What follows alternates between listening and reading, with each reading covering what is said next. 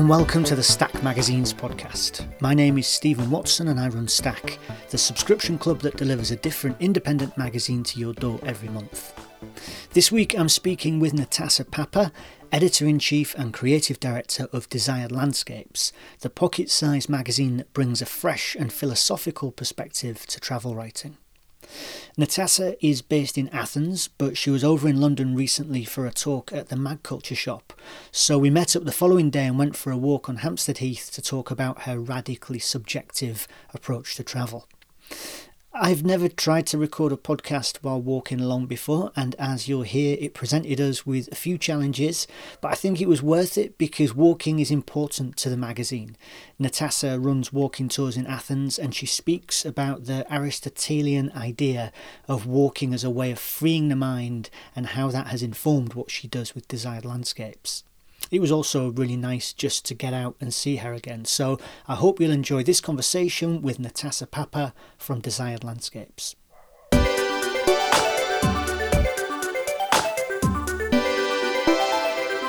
Hey Natassa, it's so nice to see you. Nice to see you again. So we're out for the first ever walking Stack podcast. That's super amazing. Let's see how that turns out. And we're talking about this lovely little magazine that we've talked about on this podcast before, Desired Landscapes. And I remember saying at that point then that it's kind of a strange magazine because I like this word. Tell me more about it. I know that you like to be told it's a strange magazine. Because it doesn't really look like a magazine, right? Exactly. I mean, so what is this thing and why does it look like it looks? Yeah, it's such a weird thing because it looks like a book. It's not like a magazine in the terms of being ephemeral. I want it to be timeless. The format is pocket size, so people expect, these big tabloid sizes. So all of this actually emerged from my own quest of who I am, what I'm doing, what's my main research question and so on. And it's always that fuzzy, so I don't have a clear answer to anything. And this is how the form has emerged. But yeah, at the end of the day, it's very practical because it's about cities and walking, so it's nice to have it in your pocket, literally. And I think that now that we're in the 7th issue, people understood that this is a magazine and not really a book. Okay, so one of the key things you've just talked about is it fits easily into your pocket, and I think that's one of the things that also people find confusing because it's obviously, you can tell from the cover, this is a magazine that's about cities, it's about exploring, and it's kind of shaped like a little kind of pocket travel guide. Yes. And it's, I guess you're, in a way, you're kind of borrowing that sort of vernacular of like the travel guide. Exactly. So my main inspiration were the travel guides from the 40s, 50s, 60s, maybe 70s that used to be pocket-sized, thick in terms of pages, dense in terms of text. And when you see the images are very, very well thought. So you see one image and you get the whole sense of the city. So I was looking for something like that, in contrast to what we have in social media, this endless scrolling, these impressive photos that caught your eye and then you forget about them. So I wanted this kind of quality for the magazine. At the same time, you can, let's say, be here in this park, read about, Hong Kong, and you feel like you're traveling while being in your own city. Yeah. So I wanted that so much because I couldn't travel a lot. So that was my main, entry point, let's say. Okay, so there's a line in the introduction to the latest issue which goes, to grasp it, you need to slow down, read, and let words guide you, not only to the places they describe, but also to your own field of associations and inner thoughts. And this is where you will find, or maybe craft, your own desired landscapes. So it sounds like desired landscapes are things that you reach kind of through your mind and your imagination. Exactly. So it's very personal, it's very subjective. The texts are not going to tell you where to go or what to do. And I wrote this line because people always ask me, what is this? Is it a city guide? Is it about one city? Is it about things that I have to do? And actually the editorial is somehow the defensive response to that, trying to understand the bigger concept. So I want somebody to be relaxed, to really indulge in the things that they read, and imagine even something that doesn't exist. So when you read about, for example, Athens, and you haven't been to Athens, you can craft your own image. So what we say that books do, let's say. Yes, yeah. And so I read that in this latest issue, and it put me in mind of something that I remembered from your first issue, which is about those, maybe, were they like medieval map makers who they drew maps of places that they'd never been to. So they were basically, they were mapping a place based on second-hand, third-hand descriptions. Exactly.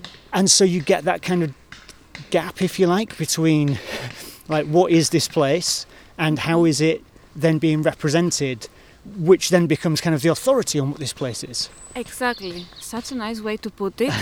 So I think Desire Landscapes is like the dialogue between the authority, the cliché, the expected, the what else to say, you know, the things that that guides say that this is how it is, and then you go to the city and it's something totally different. And by totally different, I don't only mean your personal exploration, but also it can be something very annoying. So let's say I see a magnificent, for example, in the issue number 6, we talk about Stockholm and the bird's eye view of the city, which seems amazing. You know, it's this kind of promise that you go to Stockholm and it's going to be great, you should plan this trip. And when you land there, you actually see the sidewalk, you know, and you carry your suitcase, and it's very annoying for you personally, not because the city has a problem or something. So I care about this kind of connections. That's why I always use this term that is subjective, personal, emotional, and so on. And there's also, I think again about the latest issue, there's a piece where I think you go to Vienna, and it sounds like you don't have a really great time there. I mean, it's like it's rainy, like you know, kind of you get lost and things. It sounds like, you know, this way of travelling is not necessarily an easy way of experiencing the world. Yes, personally, traveling creates this kind of angst that you have. Like, okay, this is a new city, it has to have good weather, I have to see the point A, B, C, and if something goes wrong, I feel like this is a failure. But this is not the case, and I think that this kind of expectation is built from all these guides that have this kind of indexes and top lists and so on. So it was difficult for me as a writer also of the magazine to express this kind of dark side. Not very dark, but you know, to express that, okay, traveling also means that I feel lost or I feel like I've done something wrong. Yeah. I have to go again, let's say, to Vienna to do it right. Well, but so then, so at the end of that piece on Vienna, you basically just end up kind of giving up and just becoming a tourist. So that you're like, okay, I'm just going to get a tourist map and let it show me the nice places to go to. This is the easiest thing, right? To have a list and say, I'm going to go there because this is the best cake ever. So if I'm going to get that, I will go home and say, I've got that, check. That was a success. But yeah, at the end there's another line saying that, okay, I cannot do that more than, 5 or 10 minutes. So I go back to the quest. Right, okay. Back to the Desired Landscapes quest. So if the whole... I guess question of representing a city is central to Desired Landscapes, it feels like walking is also central to Desired Landscapes, which is why we're doing this. We're not walking up quite a steep hill. So what is it about walking that is also special to the magazine? Yeah, so many thoughts as you say that. First off, you know, in ancient Greece, some philosophers, they believe that when you walk, you think differently. And today, with all these well-being quotes and everything, they say that when you feel stuck, go out and move. And it really makes sense. It activates your body, your thoughts, and everything. For me, for Desire Landscapes, it was more about slowing down and observe the surroundings. So you cannot do that with the car, or you can do it, but in a different way. So yeah, that was the main point. I have no breath. We're out of breath. I tell you, why don't we go and sit down? Let's go and sit down and we could continue this in a more comfortable way. Okay, it goes down now. Oh, come on, let's go take a bench. It's nice to make the most of the view now we're here. Yeah, of that. Okay, now we're sitting down. That's a little bit easier. See how your mind is going to be different now. See Exactly. the difference. See my mind now. I'm sitting down. My mind is stuck. This is not good. No, it's okay. By seeing the view, I thought another main point of these art landscapes is when you approach a new city, you look them up and you try to understand what is there, how you can orient yourself in the space. But sometimes the map can be an obstacle, so it can show a different impression. So another thing that we try to do is to design maps in this city guide section we have that are a bit more experimental, and they try to tell you, to give you an impression of the city and not really the literal streets and corners and everything. So you can be more prepared, let's say, more invited to a place. And so you go back to kind of the ancient Greek philosophers and this idea of like moving around as a way of kind of freeing the mind. And you put that into practice as well. And so right from the start of this magazine, as well as producing a print magazine, you've also led walking tours around Athens. Exactly. So what does that bring? How does that combine? So everything starts from my background in graphic design and my, let's say, love for cities and exploration and so on. And I had this urge that I have to document my journeys.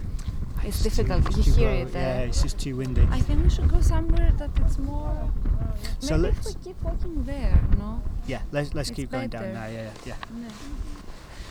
Actually, the walking tours emerged from another book that I did before the magazine. It was a mapping of the Athenian passageways. It was something like a map, an index, a notebook, again a very hybrid form. So it came from my urge as a designer and as a person to document my travels. So the main question for these art landscapes in the beginning was how the urban experience can be represented in images, in drawings, in maps, and also through words, as we said before. Mm-hmm. So that was the starting point with the walks, and at the same time I use them as a source. So when I walk, I do actually this kind of walking research, and through that I can write about cities from this kind of perspective. So I can read, essays about places or personal narratives or anecdotes and so on, and then link them together through a walking itinerary, maybe.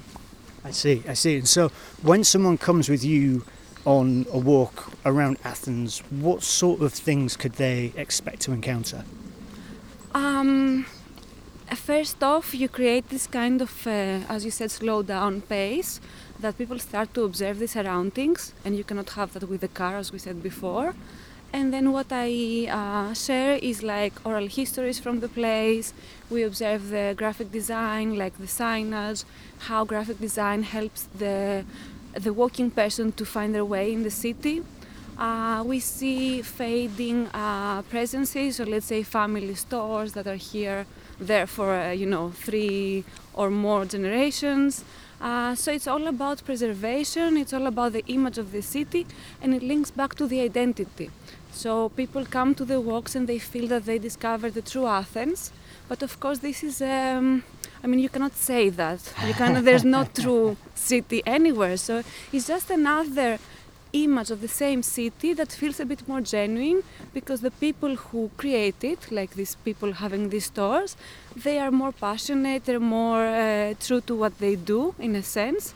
So they have this feeling of being a genuine, let's say, presence in the city, compared to what happens with gentrification and going to cities and seeing exactly the same things. I see. So in a way then this is kind of a response to the sort of mass tourism and, the people who will arrive in Athens and immediately want to go and see the Acropolis and kind of tick that off because then they've done a cultural thing. So it is this kind of reflecting somehow then, I suppose, the status of Athens or the character of Athens at the moment, because it must be kind of crazy to live in a place that is considered to be sort of the cradle of civilization, and yet is also this 21st century capital city that needs to do the things that a capital city has to do.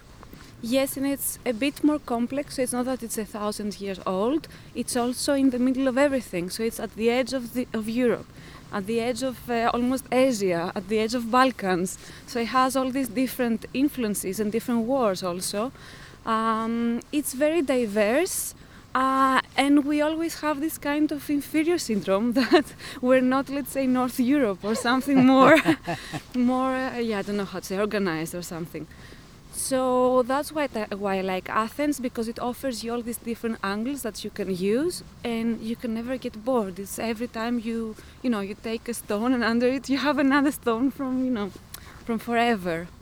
So yeah, that's what I'm trying to do with the walks, and the walks also invite locals that live in the city to see the same city in different eyes. And as you said before, I think it's the same with Vienna that we discussed before. So if I go for the first time in Vienna, I have to do, like in terms of Athens, the Acropolis, But if I go for the second time, I'm a bit more relaxed and I'm open to discover the soul of the city. I see. So the strapline of the magazine is a magazine reading into cities.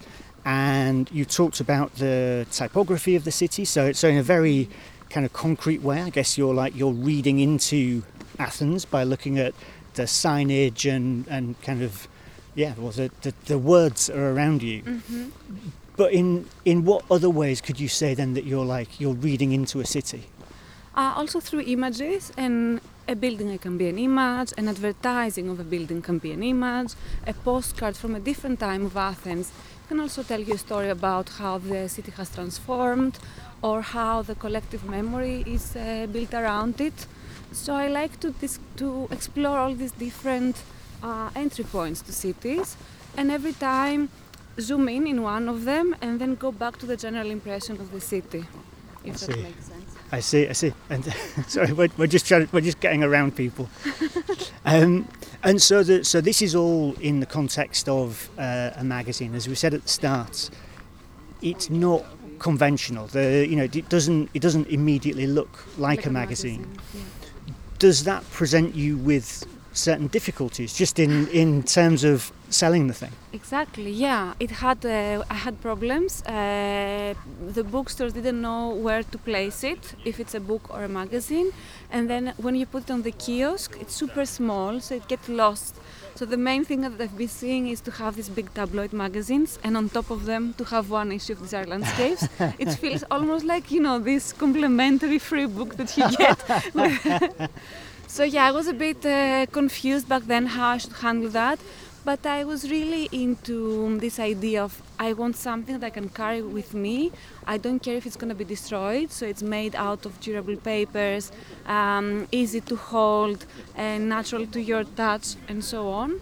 So I really focused more in this idea, and I gave it time, so now people know how to use it. Because I had these ideas of taking a bigger cardboard to create a background about it. But then comes this idea of waste and sustainability. So I had this kind of patience that at the end of the day, the story is going to be out. I just have to stick to it, just for people to, link it somehow. So there's this kind of this determination from you to kind of stick with the project and have people kind of get used to the thing that you're doing. There have been some changes along the way. So for the first few issues, the cover was purple. And you just had like the issue number and the different cities that were covered there. That switched a few issues ago to being this lovely kind of sort of like textured grey, almost sort of like cement kind of material. And then you've introduced this kind of like lovely sort of shiny foil debossing on the cover. So what was your thinking around making that change? Well, plot twist here. That was the idea from the very beginning. And I think I mentioned in the first podcast we have, because in the first issue there's only the names of the contributors, so it's not very easy to understand what this is. So then I changed it into city names. This change, it was something that I didn't want to do because I wanted to focus on the voices and not really about the places, to make it less touristic, let's say. But at the end of the day, it's a medium of communication, so you have to tell something basic so people are going to understand it. And the idea of the map was there from the very beginning. I just didn't have the time and the clarity to do it from issue 1. And it came down to the question, am I going to publish a magazine and have a magazine now? Or I have to wait to fix the perfect map, do the perfect concept, plan 6 issues ahead and go on. And what you said before about this persistence, I think this is what I love with magazines. It's a medium that it's periodical, so you always have the chance to build up on the story. I know that, graphic design is so advanced now and people really plan ahead so many issues. But for me, this, takes away the whole point of it. It is ephemeral in the sense of making it, but it's also a story that unfolds. Yeah. So you add bits and pieces. In terms of editorial, it's exactly the same structure. It's just filled with different voices and cities. Yeah. I think that touches on something that, it's one of my favourite things about magazines is, like, on the one hand, making a magazine is this kind of opportunity for doing something that is perfect because you spend so long over it. And you edit and refine, and you check all those PDFs a million times to make sure that it's perfect. But then you just know that there's going to be something that slips through. There's going to be some typo in there. But then a magazine also gives you this kind of assurance of it's okay because there's going to be another issue, so you can try again. Or if the cover's not quite right there, you can tweak things and try again next time. It seems somehow kind of human. Exactly, that's what I love about it. It's not strict in the sense of, a newspaper, maybe. I don't know if this is a good example, actually, a book that stays, let's say. But at the same time, it's kind of flexible. Yeah. Or at least you can see it like that. If you see it like that, you're not trapped. I don't know how I did that, but I'm happy that I found this little exit point there. Otherwise, I would have never done it, I would be stuck in the first cover, deciding the perfect map. Well, that's it, because at some point you have to take the leap. You have to actually just make the thing rather than talk about making it. Yeah, exactly. All right, well, thank you ever so much for coming on the first Stack podcast walk. With wind. With wind, exactly, yeah, and a hill. I'm really looking forward to seeing this new issue. Thank you for the invitation. That was amazing to walk in a different city for a different cause this time.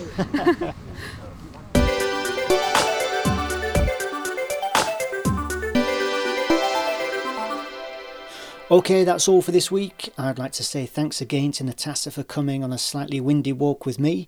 This is actually the second time she's been on the podcast. The last time was back in 2019 when we were both at the Edge conference in Munich, and she'd just presented the first issue of the magazine with its purple cover and list of writers on the front.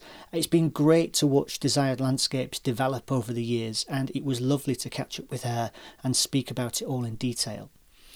If you'd like to receive a magazine like Desired Landscapes every month, go to stackmagazines.com and subscribe, and we'll start sending you our surprise monthly selection.